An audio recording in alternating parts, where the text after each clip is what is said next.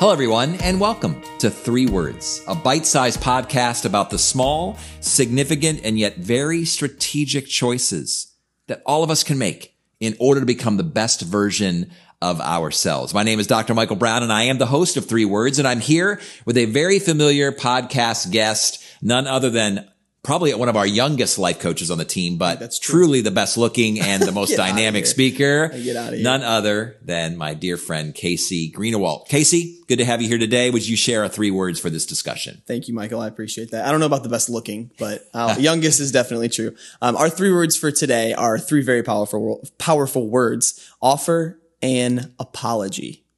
Offer an apology. You know, I have said on several occasions, and I stand by this, that the 10 most important words in the English language are these: I was wrong, I am sorry, and will you forgive me? All 3 of those need to be working together. First of all, taking ownership. I was wrong. Secondly, expressing remorse. I am sorry. And then inviting a response. Will you forgive me? But it's hard. It is so hard. In that first part, you said taking ownership. So like someone wrongs you or you wrong somebody. And that's usually how an apology starts is there's something wrong happening in the relationship. There's a conflict. There's an issue in some way. Someone has wronged the other person. And so the first step is like admitting that you are wrong. But I think the problem sometimes is, and I experience this and I'm sure our listeners do as well, but I don't think I did anything wrong. So how do I take ownership over something that I don't actually think I did? And I when my wife and I first got married, that was something that I struggled with a lot because I overthink things. And so if her feelings were hurt, I would try to think through, why are her feelings hurt? I don't understand. I can't get that. I didn't do anything wrong. So for me to own whatever it was, like that wasn't happening. Well, we tend to prioritize being right over a relationship itself. Like we want to be right. Like the thought of not being right in a situation, even if that means, because again, ownership requires me to say, you know what, in this particular situation, I'm not perfect. It kills the ego. Yeah. And I'm not right. And I want instead to have a relationship with you. Yeah, 100%. And ultimately that's what apologies are all about. It's saving the relationship. That short, maybe 30-second, minute, 5-minute, 10-minute conversation that's around an apology, it's worth the pain. It's worth the tough conversation because ultimately that relationship is going to be a lot deeper. I mentioned to you before we started, my sister and I, when we were little, we would fight all the time. I mean, there were a couple stories that I could probably share that would just make you laugh. We were on the stairs and my mom walked in and I had like a broom. I was poking her and she was throwing stuff. We used to fight so much. And so a lot of apologies were needed to be said in my family. Forced apologies or sincere apologies? A little bit of a mix of both. But this one was sincere. And my sister, I hope she's listening right now, because it's meant a lot to me. I was in high school. We had a big fight and she wrote me a note and she left it on my desk in my bedroom.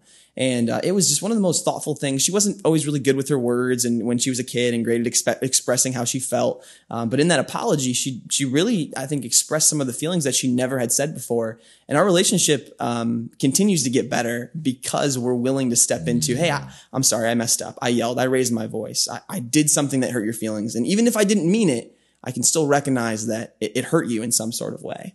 So she expressed remorse. So obviously, you know, that first piece is taking ownership, and then she expressed remorse. Did she, in any part in that letter, invite a response? Because I know that's one of the reasons I like to share this third piece of an apology, and that is, will you forgive me? Because again, I want a response, not for me, but for us. Right. And for our relationship to feel like, no, there's actually closure. There's been a mending. There's been a repair of that which is broken. Yeah. Because an apology can be selfish, right? Like, cause if I feel bad about something and I just want to say sorry to you so I don't have to feel bad about it anymore, that's not an apology for the sake of the relationship. That's a selfish apology. And I'm sure I've done that before. And I'm sure we can all think of circumstances we've done that. In that specific circumstance, my sister was young, so no. But I think as we continue to get older and continue to learn what it looks like to have a healthy brother-sister relationship, we've stepped into those conversations. Okay, what's next, right? You made a mistake. We admitted that was wrong. Here's how I hurt your feelings. I might not have meant to make that mistake and do that and hurt you in that way.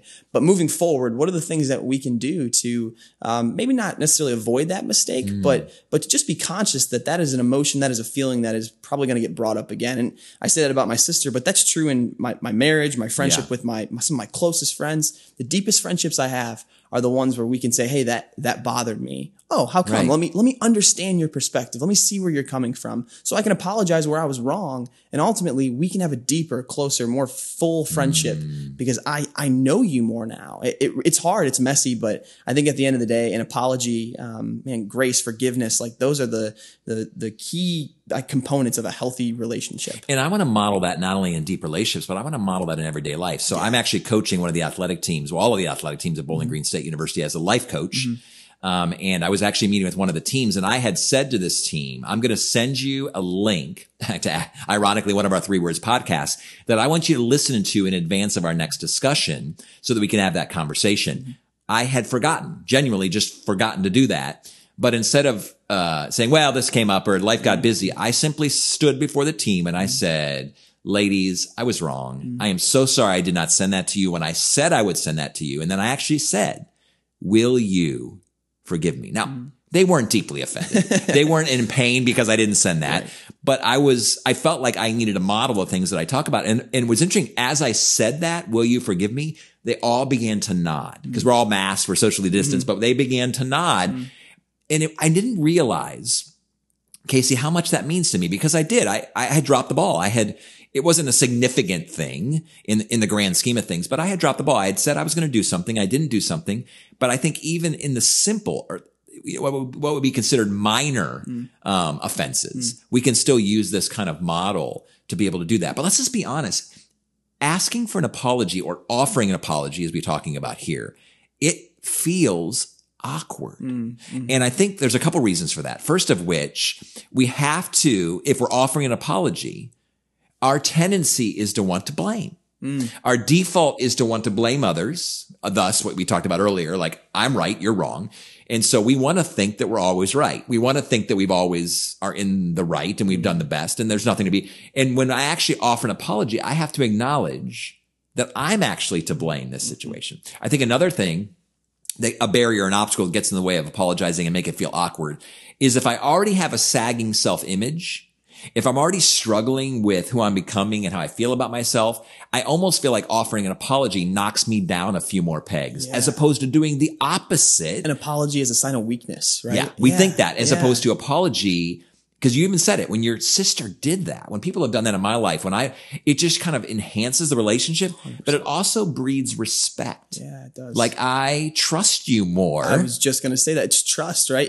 That's what you're building when you apologize to somebody is you're building trust. You're inviting someone in to see your mistake as it was and to say, I did this and I'm sorry for it. I don't want to do it again. Can you see that part of me now and give me the forgiveness and let's move forward. You're right. It's trust. And I think the more relationships I have where the apologies are more frequent, the more trust I have with those people. I trust them to admit they're wrong. And you said it right there in the conversation you were just having with me that, there's a sense with an apology, I don't want to do it again.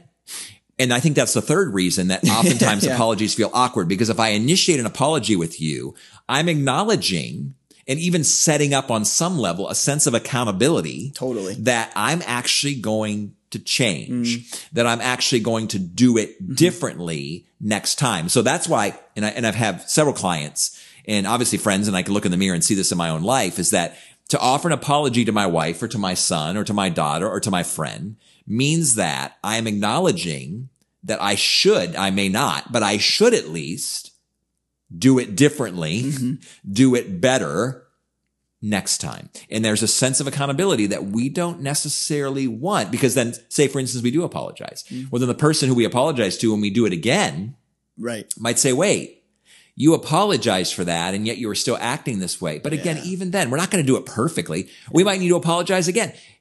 There's no limits on the amount of apologies. If we are people in progress, if we are people who are not perfect, we should begin to normalize that apologies, offering an apology is just a regular part of the rhythms of life. It's part of the human experience because you just said it, we're all flawed. We make mistakes. Like we go back to our primal selfish instincts. It's what we do as human beings. And when we do that, we often impact the people around us in a negative way. And so to be self-aware and to say, I made a mistake, I'm sorry for that.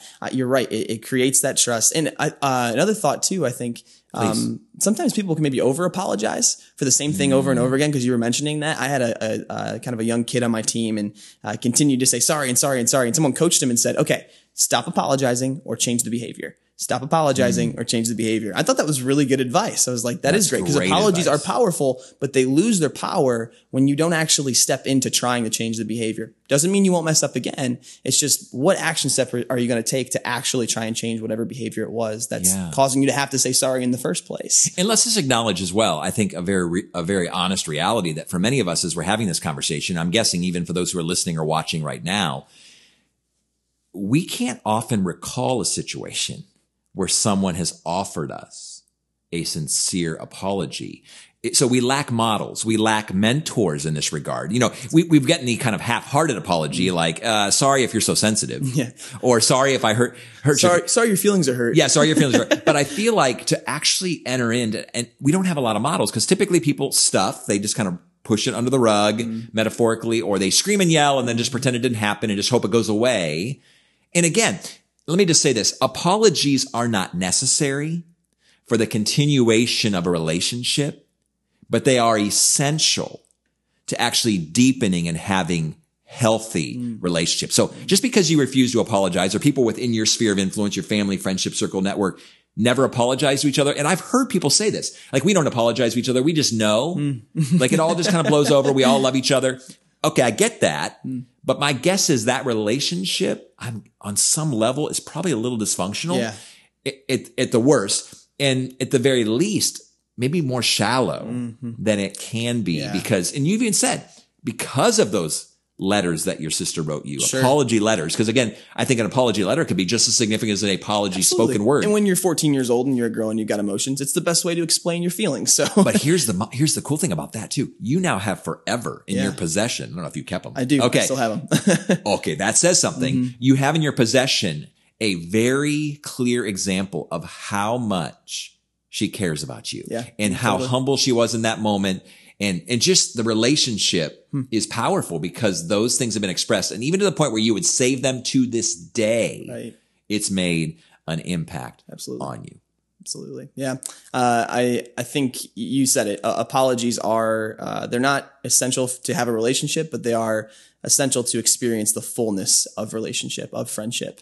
And I think when we can step into that in humility to look outside of our perspective, I had a great leader say to me, a great leader sees the room from everybody's perspective. Yeah. And oftentimes if you can do that, you can see where you're wrong and you can see how you're negatively and positively impacting the people that are in that room. And an apology is a huge part of that for sure. And friend, I think everyone listening today, particularly during these challenging times, the one thing that we have going for us and the thing that we do continue to value and prioritize in the midst of turbulence and lacking control in so many areas of our life is the reality, the depth, the connection we have to human beings 100%. and our connection to people. Yeah. And so why would we not want to have deep and meaningful relationships? Why would we not want to mentor and model to the next generation that we can do relationships, not just barely, at the surface level, but actually in this robust, fantastic way. So I'm glad we had this conversation today. Me too. And I want us all to think,